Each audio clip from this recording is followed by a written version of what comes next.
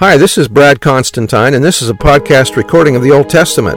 Although this is not an official recording of the Church of Jesus Christ of Latter-day Saints, every effort's been made to be as doctrinally accurate as possible. I'll be using for the text the Joseph Smith translation of the Old Testament, along with many commentaries from general authorities of the Church, BYU professors, Bible scholars, and others. This format will be very detailed, and so if you want a deep analysis of the Old Testament, you come to the right place. Thanks for your attendance. Hi, this is going to be for Ezekiel chapter 22. I'm going to read the heading to this one. There's not a whole lot to really cover in this one. There's no narratives or any explanations. It's just, let me read the heading first. Ezekiel catalogs the sins of the Jews in Jerusalem. They shall be scattered and destroyed for their iniquities. So that kind of sums up 22.